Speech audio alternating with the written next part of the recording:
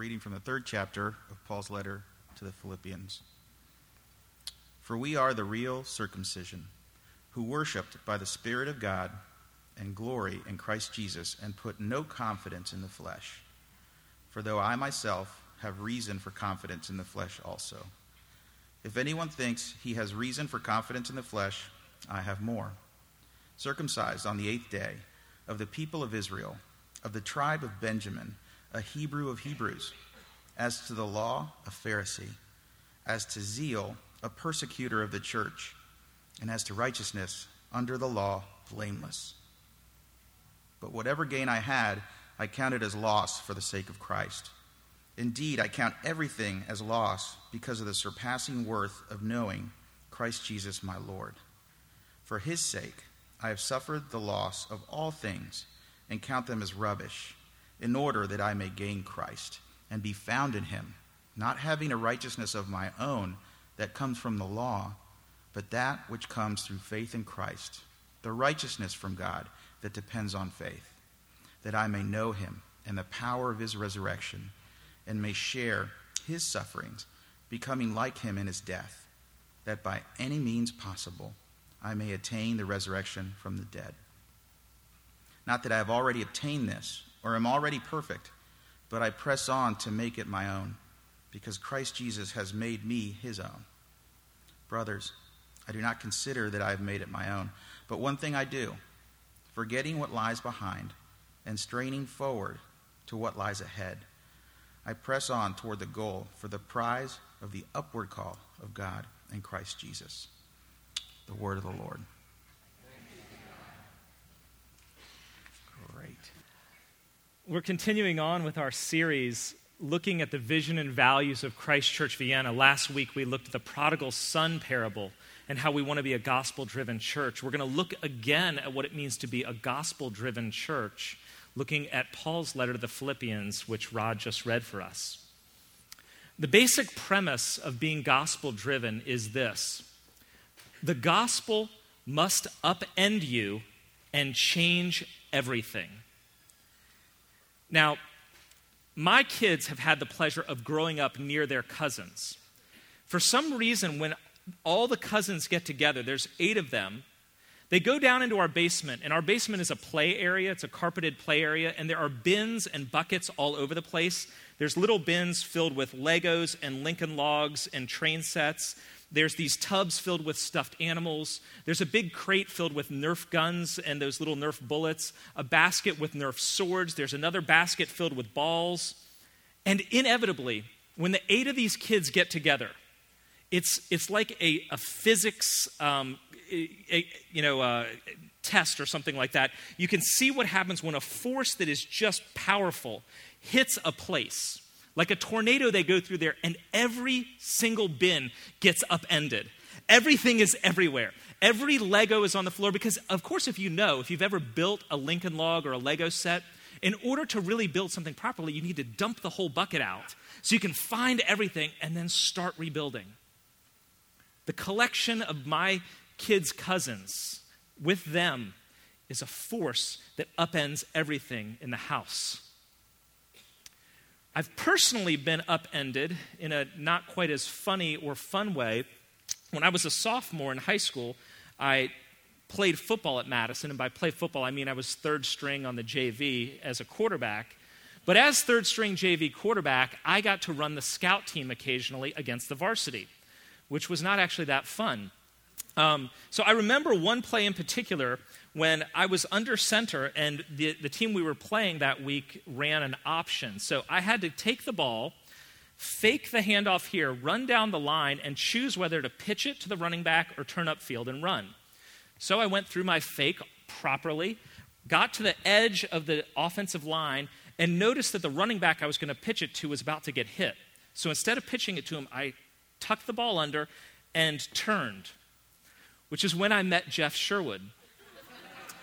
Jeff Sherwood was at least 50% heavier than me, at least 200% stronger than me, and a good 1,000% more aggressive than me.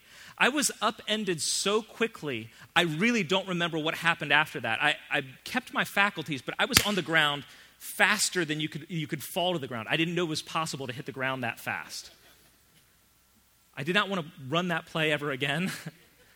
Sometimes being upended is a part of a necessary rebuilding process. Sometimes it's just painful. And the same is true with the gospel, you see. The gospel must be an upending force in your life. When it is not, then we are simply dabbling in Christianity.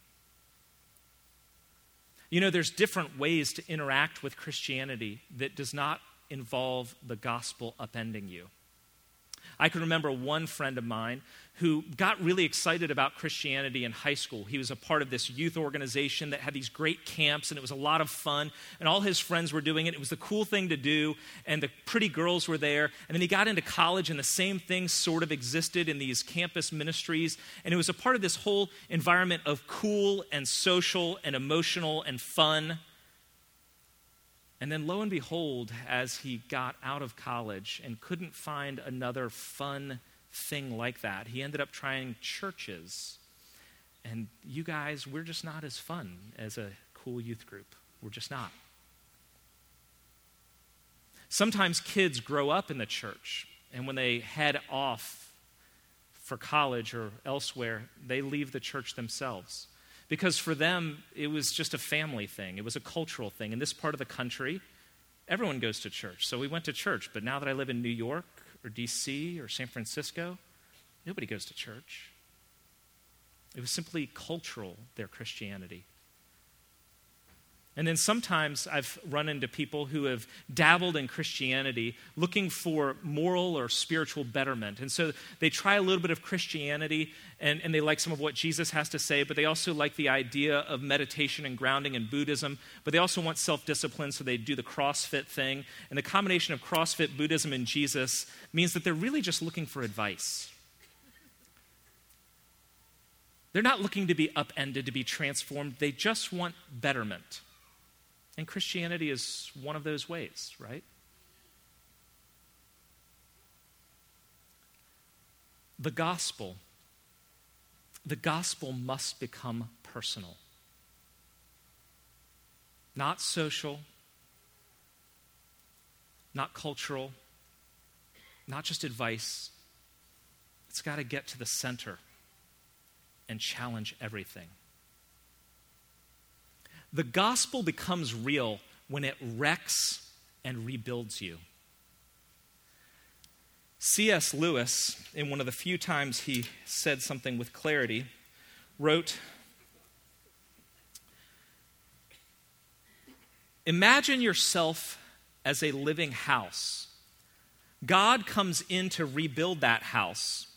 At first, perhaps, you can understand what he is doing. He is getting the drains right and stopping the leaks on the roof and so on. You knew that those jobs needed doing, and so you are not surprised. But presently, God starts knocking the house about in a way that hurts abominably. It does not seem to make any sense. What on earth is he up to? The explanation is that God is building quite a different house from the one you thought of. Throwing out a new wing here, putting on an extra floor there, running up towers, making courtyards. You thought you were being made into a decent little cottage. But he is building a palace. And he intends to come and live in it himself."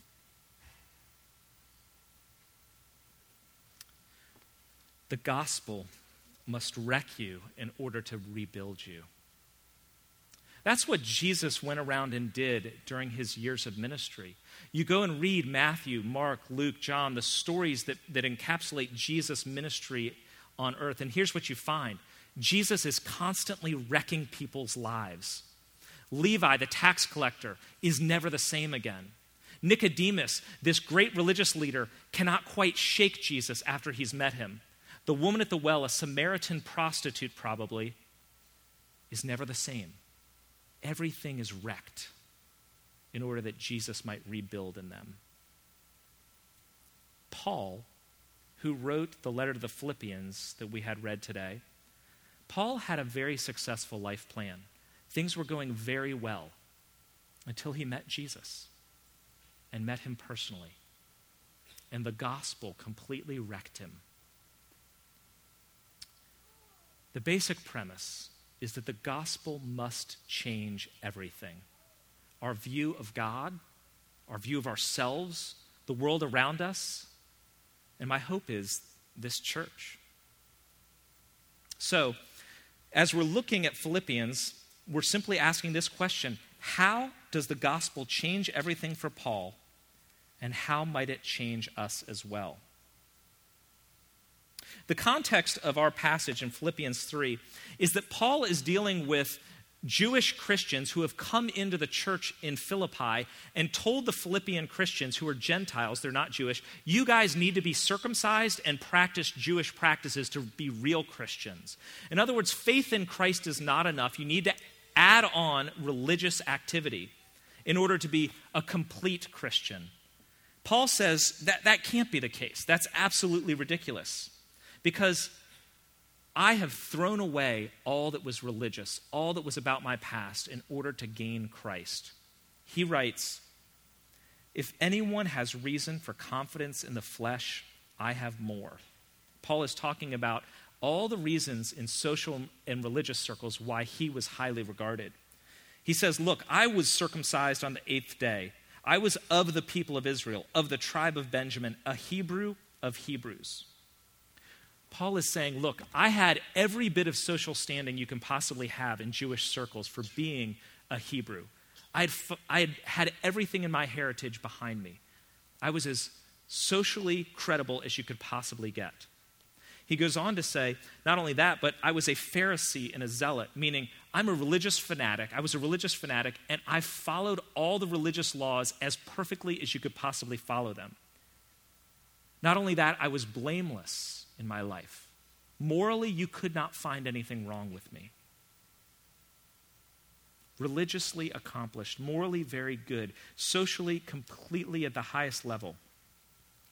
Paul, in the currencies of the day, was incredibly wealthy, incredibly successful, incredibly highly regarded. Now, most of us don't throw around our ethnicity or our religiousness the way people in Paul's circles did, but we still aim for things similar to what Paul was aiming for. We aim for social standing or accomplishments or being good. In our culture, we have certain things that we value. It might not be being religious, but our culture values power. It's why we look up to the presidency and even tell a kid in America, hey, maybe you could grow up to be president. It's a position of power and influence that's at the peak of what we're aiming for in life. In our culture, we value success. And so names like Gates or LeBron or Spielberg are known to us, these people who have been highly successful in their fields. Fame is another one that we highly value. And so we know names like Gates and LeBron and Swift. Taylor, not Jonathan. We value these things as a culture. And we as individuals have our own nuance on it. For instance, if I ask you the question, what do you want to be known for? In Paul's earlier day, he wanted to be known as a Jew amongst Jews, as somebody who was religious and morally upright. But if I said, what do you want to be known for? You might say, I value intelligence. I want to be known as a good parent, to actually be able to wear the t-shirt that says world's greatest dad and have everyone know it's true. I want to be known as tops in my field. Or if I said, what is it you're after? What is it you most highly desire in life? For some of us, it would be getting married. For others, it's, I just want to retire early. I just want to get into that college of my dreams. Or I just want to have fun. What Paul is getting at in our passage is what you value most, whatever you value most, is what you turn to for your sense of worth and purpose in life. Whatever you value most, whatever you're after most, is your source of righteousness. That word righteousness that Paul uses a couple times in our passage is a word that's other places translated justification. Or to simplify it, it's rightness. Rightness with God, rightness with yourself. Whatever we turn to that is not God as our chief value and our chief end is our source of feeling right and justified.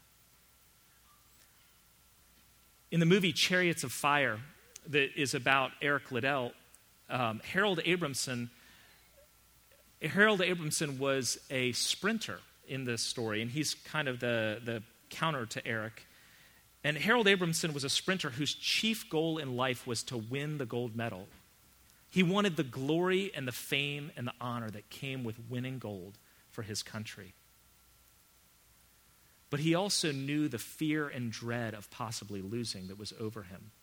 And he said in one lucid point in the movie, he said, here's what happens is I will raise my eyes and I will look down that 4-foot corridor, that lane that I have to run, with 10 lonely seconds to justify my existence.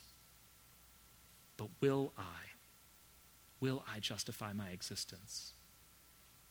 It's either gold or his life is a waste, and he knows it.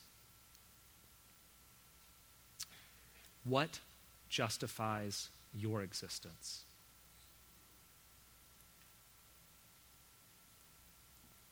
For Paul, it had been his religiousness, his moral record, his Jewish heritage. But all of that got overturned when he met Jesus and the gospel wrecked him. Paul writes, but whatever gain I had, I counted as loss for the sake of Christ. Paul's talking about his past, his Hebrew heritage, his moral record, all of that he had thought was his gain.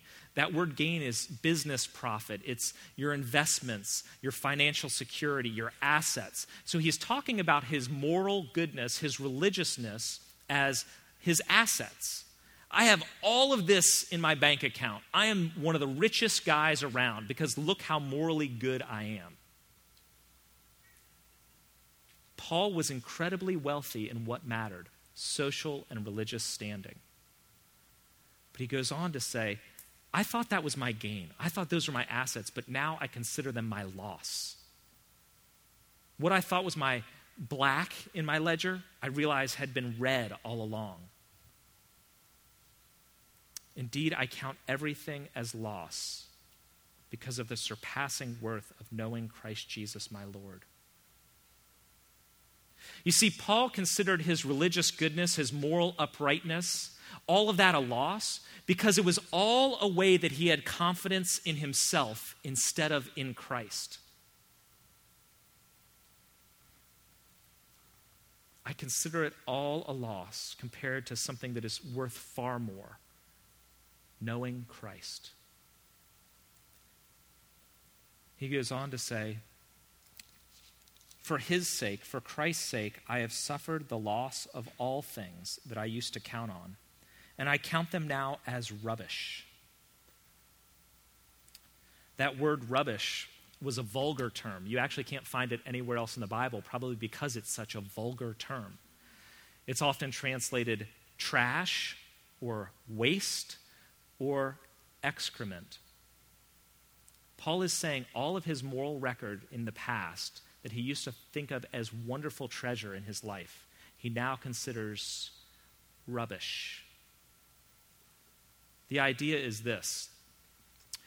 If you were going to show up without a reservation, how might you get into the most exclusive resort in the world? You might roll in with a briefcase filled with hundreds, and they will let you in. You might have your personal jet land on the tarmac at their airstrip, have your entourage come out, and the paparazzi roll up as you exit the airplane and head towards the resort, and they will let you in. Paul is saying all of his goodness, all of his religiousness, all of his impeccable social standing was like going to the front desk at that resort with a wheelbarrow full of doggy doo-doo. No, I just shoveled this out of my backyard. I'm giving you this. Can I have a room? Paul is saying our record, our accomplishments, our goodness is doo-doo. It's rubbish when it comes to the eternal scales before God. It can't get you in any more than a wheelbarrow full of dog stuff can get you into a nice resort. True gain is not my moral goodness, Paul says. True gain is that for his sake, I have suffered the loss of all things and count them as rubbish in order that I may gain Christ and be found in him, not having a righteousness of my own that comes from the law, but that which comes through faith in Christ, the righteousness from God that depends on faith. Paul now is finding his identity and worth, not in his goodness or religiousness, but in Christ. Paul no longer turns to his own performance to justify his existence. A running back in the NFL must stay fast, or he's done. A model must stay young, or she's done. A CEO must produce, or he's no longer there. A professor must keep publishing.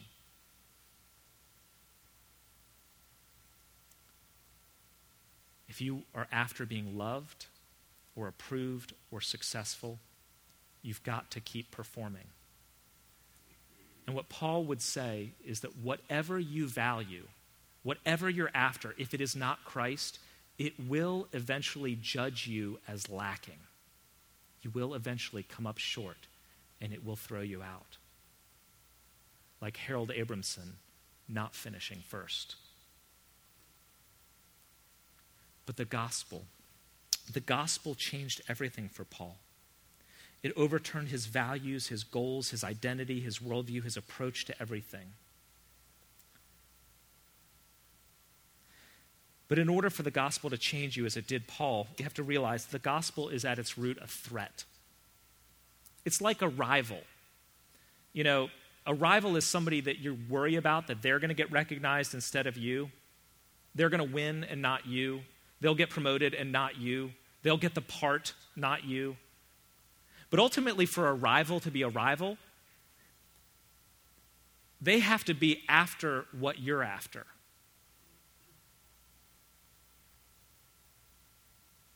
They have to be after what's at the core of where you find your identity and your worth. Or you don't really care. The gospel is a threat because it's after the core of you. It's after your values, your goals, your autonomy, your way of life. Which is why I would say, if you're still not sure about this Jesus thing, be careful. Be careful how close you get. You approach at your own risk. Jesus is in the business of taking over other people's thrones. It may happen all at once in your life, like it did for Paul on the road to Damascus when he met Jesus personally. Or if you keep coming to a place like this, or keep seeking Jesus, trying to dabble in Christianity, you may have it happen like a bad night playing cards, where by the end of the night, you realize that your winnings are all gone, your pockets are empty, you're holding a pair of twos sitting in your underwear, and the guy across the table is laughing. You have nothing left. You've lost it all. And Jesus will be saying, that's right, I took it all. Everything you had is now mine. Slowly or suddenly, Jesus wants everything. But the gospel also tells us this. In losing yourself and in losing everything to Jesus, you will actually gain all that matters, all that really lasts. The gospel changed Paul's life direction towards Christ. He had previously been after being known as a religious guy, as being morally upright, as being a Hebrew among Hebrews. But now his life direction is towards Christ. Listen to what he says. Now, here's what I want to know. I want to know him, Christ, and the power of his resurrection, that I may share in his sufferings, becoming like him in his death, that by any means possible I may attain to the resurrection from the dead. What does Paul now want? Not to be known by everybody as a great guy. He wants to know Christ. That's that word that we talked about a few weeks back, gnosko. It's a Greek word that Paul's using that means to know deeply, intimately, relationally. Like you know your wife or a best friend. Not know intellectually, like you know that 2 + 2 is 4. Paul is saying, I don't want to know theology like I used to. I want to know Christ personally, deeply, intimately. He goes on to say, I want to share in his sufferings in death. This is a guy who wanted to share in glory, to be recognized, to have power and influence, and now he's talking about wanting suffering and death. He wants to know what it is to walk in Christ's shoes. Christ who, though he was in equality with God, humbled himself and became a servant, as we said in the creed, the confession of faith earlier. He says, I want to experience the resurrection and the resurrection life. And he knows that the way to experience the resurrection life is in suffering and humility and knowing Christ first and most. Paul's singular passion now is to know Christ. He is after Christ.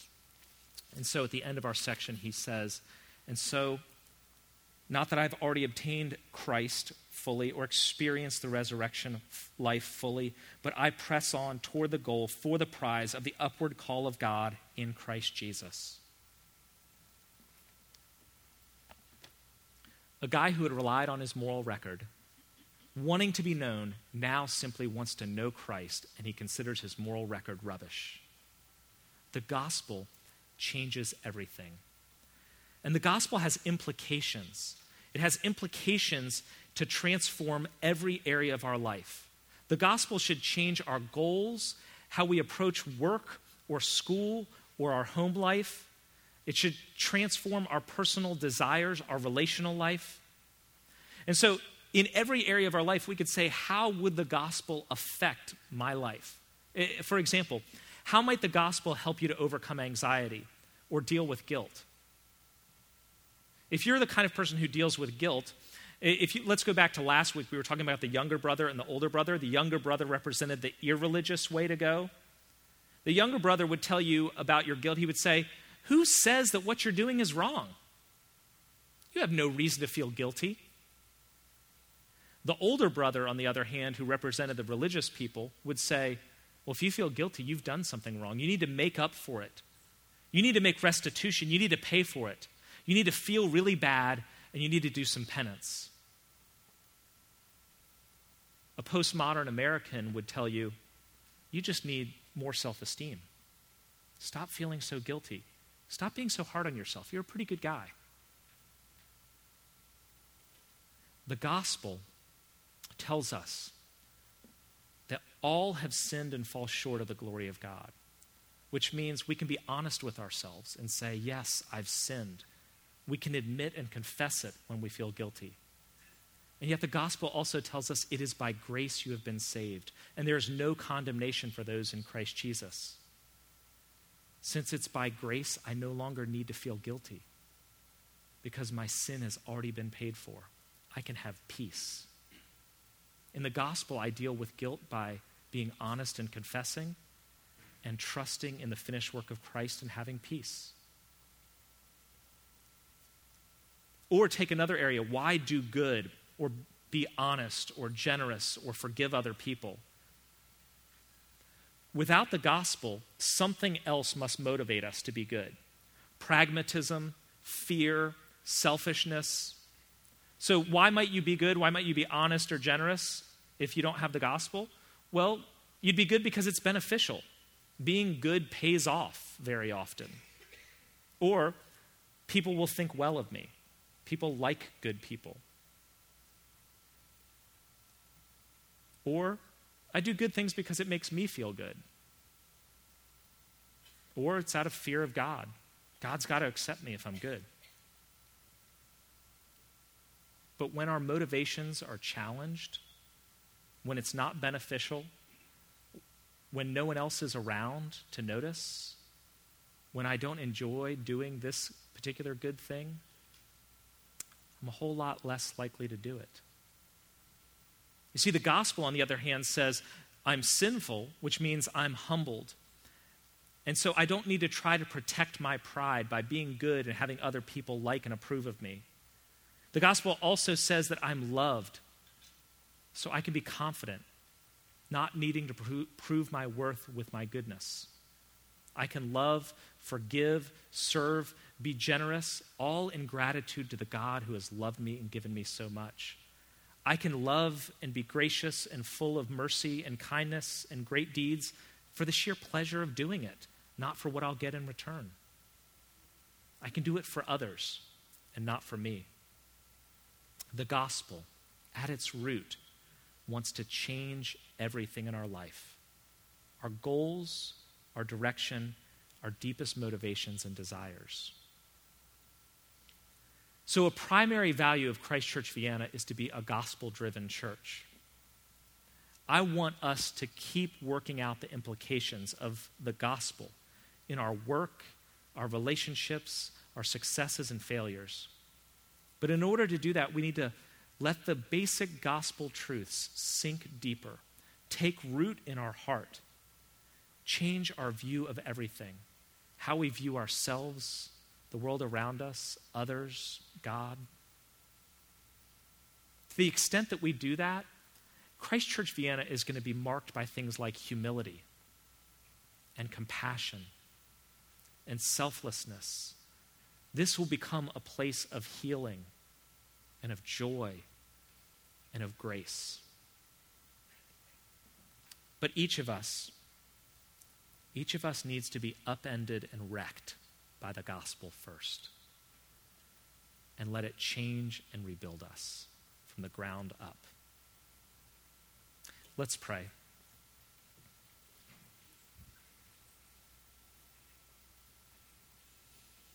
God, I pray that you would help us to see the other sources that we turn to justify our existence. Enable us to not be afraid to let you intrude in our life, to take over the throne of our heart and desires. And may we taste and know and experience you in full, the resurrection life, the grace of God, the love of the God who died for us. In his name we pray. Amen.